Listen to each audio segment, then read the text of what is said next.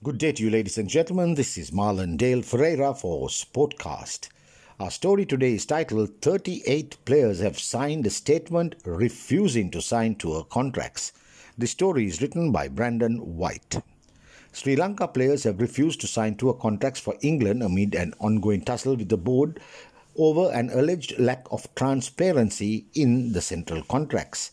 The players feel the rating system used for gradation lacks clarity and that the compensation they are offered is inadequate. This comes days before Sri Lanka's departure for England for their limited overs tour later this month. Because of the problems with the transparency of the rating system devised by Sri Lanka Cricket, the players will not sign the tour contract, the release signed by 38 top players said. Sri Lanka Cricket in May had announced a 5-point grading system to offer retainer packages for its contracted cricketers, including the parameters of performance, fitness, leadership, professionalism, and future potential and adaptability for a score out of 100. Players were slotted into 4 grades, A, B, C, D, with each grade further divided into 3 subcategories bearing different retainer values.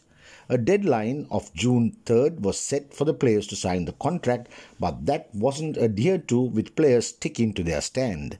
Sri Lanka are slated to tour England for 3 T20 internationals, followed by 3 one-day internationals starting from June 23rd.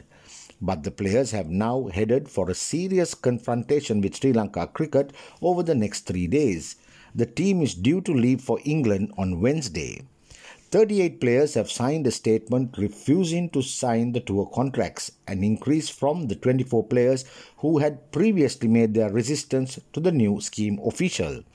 Primarily, the players' contention is that the workings of the grading system devised by Sri Lanka Cricket to assign contracts of varying value to players have not been sufficiently made clear to them.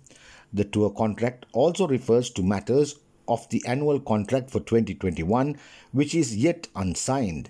In the event the annual contract is not settled and a dispute is pending, the validity of the tour contract referring to an unsigned contract is also an issue. In addition, players have also stated they would prefer the only criteria for drawing up contracts list should be player performance and fitness. The players have decided they will not sign the contracts until players who have performed well in the past years are looked after fairly. The new contract scheme had been drawn up primarily by the technical committee headed by Aravinda De Silva and Sri Lanka's new director of cricket, Tom Moody. There will now need to be serious negotiations over the next few days if Sri Lanka is to fulfill their tour obligations. This is Marlon Dale Ferreira signing off for Sportcast.